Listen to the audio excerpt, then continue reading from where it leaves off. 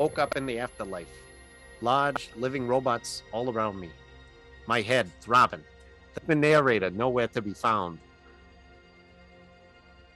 This is quite a stretch in storytelling just to incorporate the worst part of the second Transformers movie, I reflected. Hello, Richard. My name is Omnicon, and I am the automatic bot foretold by the prophets. None of this makes any sense. Where is the logic? Shouldn't I be in human heaven? Am I a Horcrux or something?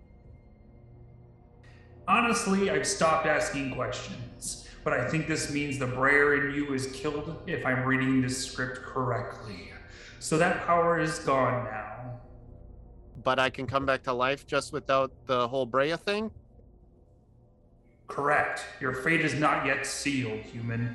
You're basically the next Tracy Morgan. You need to go back to the living to defeat Joel and end the havoc he will wreak on all of humanity for centuries if his plan is allowed to carry through. Years of human sacrifice, dogs and cats living together in general mass hysteria. Sick, brah. Saw, dude. Heck yeah, boy. And by cheating death, you've unlocked an achievement.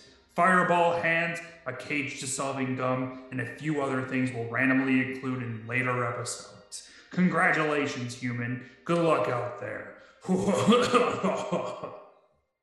Thanks, Omicron.